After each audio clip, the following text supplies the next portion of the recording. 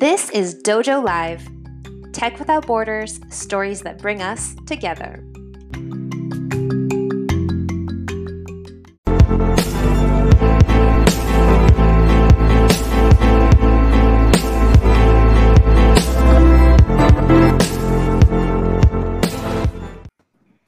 Good afternoon, everyone. Welcome back to another episode of Dojo Live. This is the second show today. We had our design thinking show this morning. That was awesome. So welcome back for those who are coming back, and welcome for those of you watching for the first time. So today is Thursday, March 24th, 2022. I'm Tulio Sirgusa, broadcasting from sunny Southern California. Joining me today is America Guerrero from Mexico City. Hey.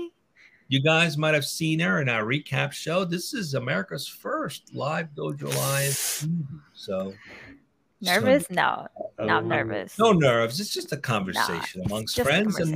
And the friend we want to join, welcome today, who's joining us, is Rob Palumbo, who is the CEO at Outpoint. Hey, Rob, good to have you with us. Thanks for joining us. Tulio, America, thank you very much for having me. So I'm Rob. I'm an avid runner and reader. I'm based in Toronto, Ontario, and I've spent my entire career in startups doing growth marketing for various venture-backed companies. I love trying to learn what makes a company grow, what are the systems, the playbooks, the channels they need to use. And I have a partner named Claire and a little dog named Stevie, like Stevie Nicks. Just really excited about being here today. So thanks for having me. Like minds, I immediately went to Stevie Nicks when I heard the name Stevie. Good taste in music. All right. So thanks for the introduction, Rob. Let's get to know a little bit your company, Outpoint. What is it that you guys do?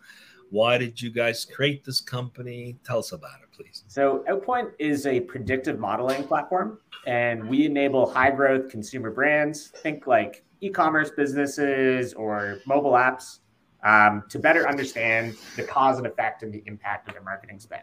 So they simply plug in their revenue and cost data sets, and we produce a set of predictive models that help the marketer understand how will revenue change, how will cost change over time as I test different channels. And they can run simulations to figure out really what the optimal mix should be. Brilliant. All right, let's see what we can learn from our topic today and the question we're going to answer, and dig right in and chive down everything that we can from today's conversation. America, if you could please introduce the topic today. Of course. Great. Thank you. Yes. AI-powered media mix modeling built for the post-iOS 14 reality.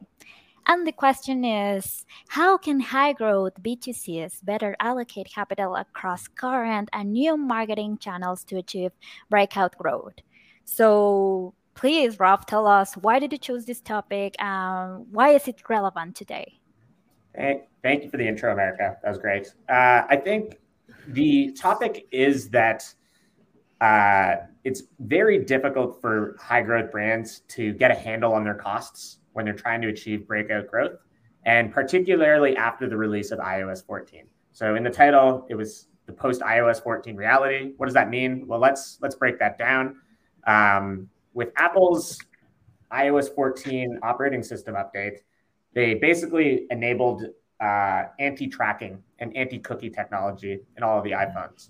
That made the tracking tech that a lot of advertising platforms like Facebook and other tools used to track you a lot less effective. And what happened, if you look at the public stock prices of many ad tech and ad platforms, they've fallen a lot since Apple's introduction of iOS 14. And we're really in this new post-iOS 14 reality where privacy is very important to the consumer. And we need new models to figure out which ads are working and which ones aren't, because you can't track a user across the web anymore. So it's interesting. I remember when Google made a significant change to the algorithm. I think it was called, was it the Panda update. This was years ago, and it had dramatically impacted SEO and SEM companies. I mean, overnight, their business models changed, and everybody scrambled for months to try to figure out how to realign themselves. And basically, SEO was never the same after that update. So in many respects, Apple has done a similar things. They've turned the perpetually connected consumer into virtually unconnected instantly because of the update. So how does this, let's paint a picture a little bit for those who may not be familiar with ad tech and how that comes together. Like me. And how perpetually connected consumers and how that data is collected. Let's paint a picture on how it was done. How did marketers better position their advertising spend and marketing spend based on this information, and like the reality they're in now, and how can they now continue to provide the same kind of value for their stakeholders to continue to grow and innovate, et cetera. So if you could just paint that picture of what the ecosystem looked like before and what it is now and how you guys are solving this, that would be awesome. We would love that. Awesome. Thanks for the intro, Tulio. I think that there is a similarity to Google and the power Google has when they make a platform change. And I think this is just a broader trend where you see these salvos being fired from each big tech company at one another, where they try to use their platform power to reduce the power of the other platforms. So it's really interesting to see how this develops. To your question about what was it like before iOS 14, well, that was an era where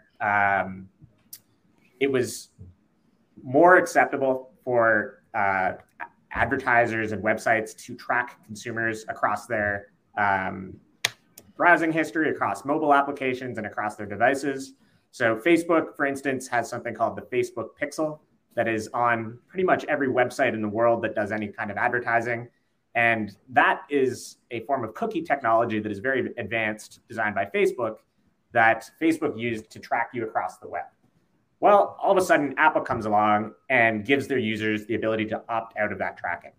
That completely kind of impairs the ability of Facebook and other ad platforms that rely on similar technologies to target users and also to measure effectiveness. When I say measure effectiveness, that means how much did it cost? How much revenue did I get? And that is where our company Outpoint comes in. So what we do, instead of tracking a user across the web, is we build a statistical model that basically just looks at cause and effect. As you spent on a channel, do we see some lift that occurs on the same day and in some time period after? And how can the statistical model explain that over time? Okay, so I'm going to pass it back to Marika. She's got a few questions. But before we do that, I want to add a follow-up question to that. So being able to model these scenarios, is it only post-fact, or you guys are able to actually do pre-modeling to see how it could end up playing before you actually apply the spend? How does that work? That's a great question. So we have both capabilities. We do require some historical data set to build our base models. And then the utility of the base models is once we draw like what is called a logistic regression curve, which cuts through all of the data points that we have in the historical data set to draw a predictive curve. And that curve could be used to do what-if analyses. What happens if we double our spend on Facebook? What happens if we try a new channel like TV? So we have utility for both cases, both historical, what happened, and then what if we change spend or try something new. And then are you able to set the parameters you want to accomplish? Like, do you set the metrics, or does the system tell you the metrics you realistically can have, or does it do both? So we really try to focus on revenue and cost. So the recommendations that we deliver are either a revenue maximization recommendation. So find me the sets of spends that are going to get me the most revenue at like reasonable costs, or there'll be an efficiency scenario where we'll recommend a set of spends that will help them improve their unit economics, reduce their customer acquisition costs. So basically, depending what objective the business has, we have an optimization scenario for that. Nice. Okay, America, do you have a question, or I answered them already? My internet is kind of failing, so it's going to be fast. So yeah, you talk about this new reality. You talk about you were 14 on the last area of this technology. So how do you think that is going to look like in 10 years? What do you project? That is my question. I'm not an expert, so this is the first thing that I had in my mind. I think when we all have chips installed in our heads, that's how is it going to look like that? No, I'm just kidding. I was going to say, Tulio, it's going to go one of two ways. Either it will be a full integration where we have zero privacy, and some people would argue we might be in this kind of environment today, or the trend of Apple and others protecting user rights and privacy continues, and we actually go in the opposite direction. And maybe like 2018 was the peak for lack of privacy. It's possible. I think it's going to be one of the two extremes, quite frankly. We're either going to be the Tulio chip or we're going to have full privacy. That's my guess. Interesting. When it comes to marketing and how marketing is done, I think the core principles will always remain: know your audience, have great creative, try to meet customers in moments that matter to them. And you don't need tracking, and you don't need to violate someone's privacy in order to live up to those core marketing principles. And that's why our predictive models are often really good for channels that didn't even need tracking in the first place. But let's say a brand is spending onto television or they're spending with influencers. Our model works really well where they can just upload their spends. And when we see revenue occur in the days on and after those spends, we can train the model to say, okay, when that brand spends on TV, we see X lift in revenue, and that's how we start to quantify value. So we're live in market right now. We have 7 customers. We raised a pre-seed in the back half of last year, and now we're just trying to aggressively grow our platform and grow our customer base. Now, Rob, if we look at the LumaScapes for MarTech and AdTech, it is humongous. I think there's 6,000 plus players just in the MarTech space. And I remember I was in the AdTech space in 2005 when the LumaScape was still manageable. Now it's completely out of control. And there's so many different segments and areas. And a lot of people have tried to do programmatic buying, and they get some predictability and AI built into that. So what's unique? What's different about what you guys are doing? Does it bring together some of these things? Is it a separate? Can you just kind of give us an overview of where it fits into the ecosystem today? For sure. So you bring up a good point about the LumaScape being massive. There is tons of indirect competition. I think what is unique about what Outpoint does is the utility of our predictive models, the simplicity of, okay, I just want to plug in my first-party revenue and cost data sets. So what are those? Revenue could be something like Google Analytics, Stripe, or Shopify. The costs would be like your ad spends on various channels. You plug in those 2 data sets, and then Outpoint will deliver predictive models that have 90% accuracy. Here's how much revenue you're going to get. Here's what it's going to cost you. I think in the past, if you wanted to get that type of predictive power, you would probably need to have your own in-house data science team, or you need to engage with a really expensive consultancy. But now, we are able to roll out the power of those predictive models in a SaaS product. And I think you couldn't build Outpoint in 2015. The data wasn't available. The machine learning tech wasn't the same. So I think, and the moment wasn't the same as well when we were talking about iOS 14 and rising costs. So it's very important that we're building it now. Excellent. Okay, so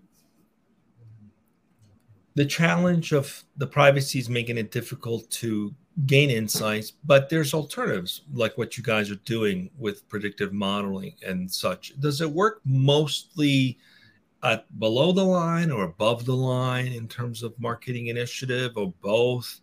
Is it more based on new client acquisition or enhancing the existing, i.e. conversions, upgrades?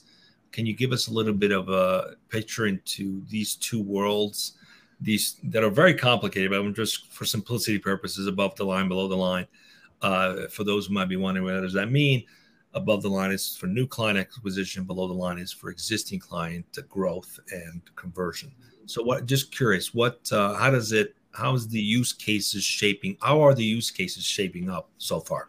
For sure. So, I mean, our ideal client persona is the performance marketing leader. So typically the person in charge of driving revenue through marketing spend. It's a bit closer to below the line, but new customer acquisition can also drive revenue. And the problem that they're solving is just like the pressure to hit revenue targets and the lack of predictability. And how do I grow beyond Facebook and Google to new channels?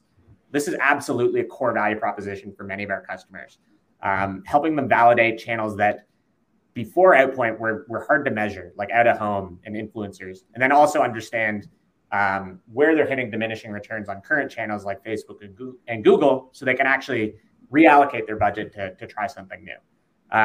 So in terms of like our customer base, it's growing. We 3x'd our growth from Q4 of 2021 to Q1 of 2022 on the revenue side. And really what we're trying to validate is, do customers use our recommendations? Do they trust them? And are they seeing the revenue growth and the cost improvements that we had predicted? Great. I have a question for you, Rob. How do you evaluate features? Do you have user base that you work with? Yeah, so we have 7 signed customers. If you go to our website, you can see some of those logos at outpoint.app. And I remember. Mm-hmm. The customer is typically the performance marketing leader in charge of allocating the budgets. So we work closely with those marketing leaders to understand their needs. I used to be in that seat before Outpoint, which is what motivated me to start this company, because I realized that costs were out of control and there was a lack of good tooling to manage a cross-channel marketing mix and understand cause and effect. So that is what motivated me to build this company. Nice. Excellent. America, you got one more? Not really. All right. Well, okay. I got one.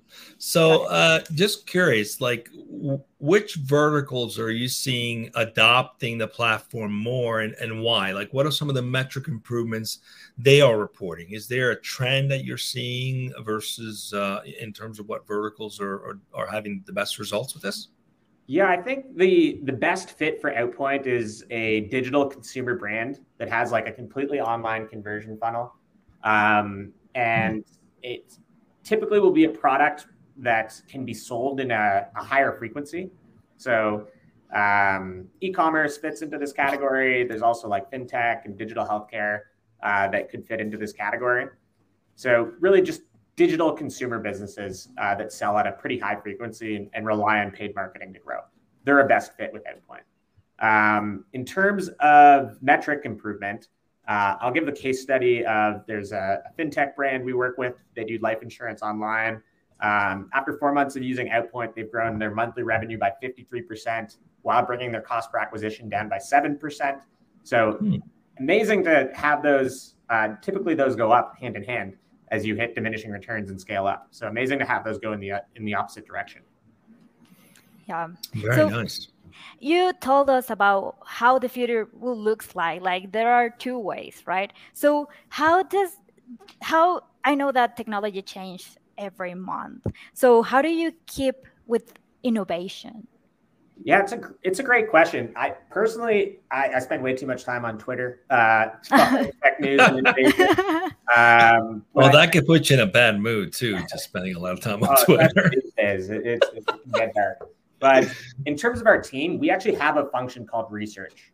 So we have 2 people with the title of research in their role, and their job is innovation. It's R&D, it's model development, figuring out what the best practices are in machine learning and data science. So like our research team publishes their own research, they submit papers to conferences, and they produce a lot of great new innovative features. So I think like organizationally, that really helps us keep on the cutting edge. And then, having a awareness of what other players are doing, because the ad tech space is huge, as you noted earlier, Tulio. And there's a lot of really interesting trends and learnings that we can all take from one another. So you mentioned something interesting. You've got R&D that are constantly keeping the pulse on innovation and looking for ways to continuously innovate. Can you tell us a little bit about how are you fostering that mindset, both within the organization and also you have a user base you mentioned you work with? How do you get them to cooperate as a community, if you will, to help shape the product, shape the offering, and in many cases, shape the market? What are some of the lessons you've learned that's worked well? What are some of the things you suggest you should avoid? Can you share some of those with us? For sure. I think, growth mindset is like very core to what we do, both literally as a product, but also I think the kind of organization we try to build. And when you talk about fostering a culture that rewards and supports that, I think it starts with who you hire. So there are specific principles and behaviors that we hire for at our company that, we have literally put into scorecards that we want to see like how they're ranking against these kind of principles. And they include, we are all owners. So we each embrace responsibility and we're accountable, growth for all, commitment to our own personal and the growth of our teammates, customer obsession. We have a set of principles that really are the core building blocks behind creating this within Outpoint. And then with our customers, they're naturally like high growth people. They're typically in charge of big multi-million-dollar budgets and they're trying to grow very quickly. So they're working with Outpoint because they want to grow faster. Awesome. We lost America. There's a fire alarm going off in our building. Live, something's happening there. Okay. Well, hopefully everything's going to be okay. So we just started touching a little bit about the company culture, and I want to dig into that a little bit more if you don't mind. Sure. First, I'm curious, how do you guys price your services and product? How do you make money? Is this a service like a concierge consulting where you help them set it up, or it's self-service? How does someone become successful in using the platform? Yes. So in terms of our pricing and how we make money, we are a B2B SaaS company. So we charge a subscription for access to the predictive models, and they get refreshed on a periodic basis. And we're increasing the frequency of those refreshes all the time. So the customer pays a SaaS fee starting at $2,500 per month, and that scales up if they add additional features or additional things for the model. The first couple of weeks are a data onboarding process where we integrate with the various channels, do the first sets of model design. So each customer gets their own bespoke media mix model. And then once it's deployed to the SaaS platform, we just update that on a periodic basis. And the customer can introduce new channels, new products, and it'll update over time once those data feeds are live. So the licensing fee, the subscription fee, does that cover X amount of models, or is it unlimited? How is that structured? So our an initial entry price is just one model. So let's say, e-commerce company in a single geography, they'd be covered. But maybe they want to model out different geographies. They want to look at Mexico versus USA. There would be an additional cost if they wanted to do separate models for those different geographies. Got it. All right, cool. All right. So it's paid by the drink, right? Whatever you need, wherever you need it. That's right. That's how it goes. Let's talk a little bit about the company itself, what makes it unique. Some of our audience members could be potential employees sometime in the future or near term. Can you share with us, you touched on a little bit some of your guiding principles. Can you share a little bit more about what's the day in the life at Outpoint? What kind of people you tend to attract? Why do they come work with you? What's the key thing you're hearing that they like about Outpoint? Paint a little picture about the day in and day out culture, if you don't mind. Sounds good. So we're a team of 10 people. We are at the pre-seed stage. In terms of the composition of those 10 people, most of our team is technical, so either on the engineering or the data science side or research, like I mentioned earlier. And in terms of what attracts folks to work on this problem, I think it is the intersection of working on like a data science / AI ML problem and consumer growth. That intersection seems to attract a certain type where you kind of get the best of both worlds. You get the B2B SaaS AI business, and you get exposure to the B2C consumer landscape. So for someone who hasn't like really selected a vertical, Outpoint's a pretty compelling value proposition because you get to learn about both. You get to see how a B2B SaaS company scales. And then for all of our clients, you get to see how they get to grow as well. In terms of our team, we are a remote team, although the majority of our team is based in Toronto, which is where our HQ is.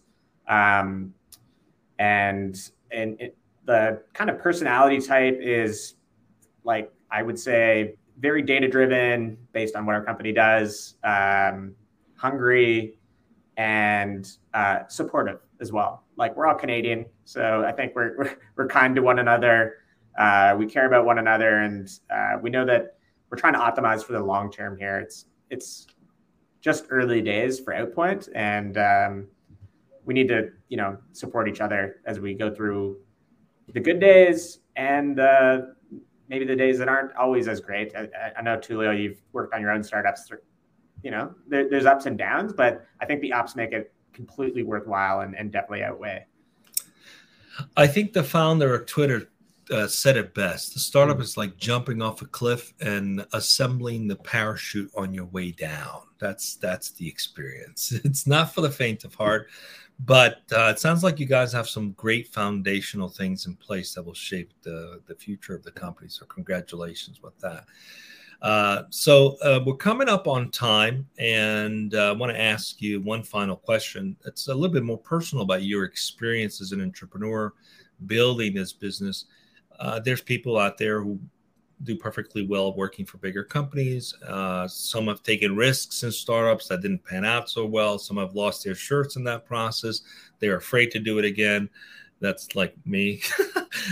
So, words of advice, like what would you share in terms of your personal experience? Has the journey so far been worth it personally? What would you say has been the learning lessons for you as an entrepreneur? For me, I think something that I always advise, it's a particular comment for new grads or people who are new to the workforce, is one of the best ways to learn about becoming an entrepreneur is to work for other entrepreneurs. So one piece of advice I have for new to workforce people or new to entrepreneurship, if they want to get a feel for startups, is to try to identify promising startup companies near you, or in actually, they don't need to be near you anymore. It could be anywhere. And get some reps under your belt working for experienced founders. That's what I did before Outpoint. So that's my probably number one piece of advice for people wanting to break into startups. Try to get some advice and some good mentorship under some other founders. You'll get exposed to building the plane while flying, while not necessarily having to be the pilot. Maybe you'll be the co-pilot, and that's good preparation for eventually the day where you do have to build the plane while flying. So yeah. That is really great advice. I mean, sometimes the new graduates come out and want to go straight to building the next unicorn. It doesn't really work that way most of the time. You need that time with people that you can learn from and you can take notes and grow from. So thanks for sharing that advice. It's been great to have you with us, Rob. We wish you a lot of continued success. It sounds as though you are on the precipice of something that's really needed, that's been scratching the head a lot of marketers and advertisers. Like, how do we work and navigate in this new reality with privacy at the helm? And, having the access to predictive modeling and really tying in the ROI metrics to your efforts is so key. I mean, that's been the promise from day one of MarTech and AdTech. It hasn't always delivered, but it sounds as though you guys are on the right path to be able to deliver on that promise. So congratulations. Stay with us just a minute as we go off the air. I want to announce really quickly what we got coming up next week. This is the last show of of the week. On Monday, come back at 12 o'clock Pacific. We're going to have the recap show where we recap this week's live shows. That's at 12 o'clock Pacific. We're going to spend 10 minutes just recapping all the conversations we had and the key points that we thought were interesting. Then on March 29th, we're going to talk with Belzazar Lepe, who's the CEO and co-founder at Serbi, about building a company in the 2020s versus 2000. That should be an interesting conversation. And then we're going to talk with, the day after that, with Adam Gordon, who's an instructor at IT Pro TV. And we'll talk about preparing for today's security landscape. Security is a big market, big challenge. And so come check out those shows. We'll announce them again on Monday at the recap show. Any new ones that we add, we'll announce it on Monday as well. Have a great rest of your week, everyone. Be safe and don't forget to have some fun.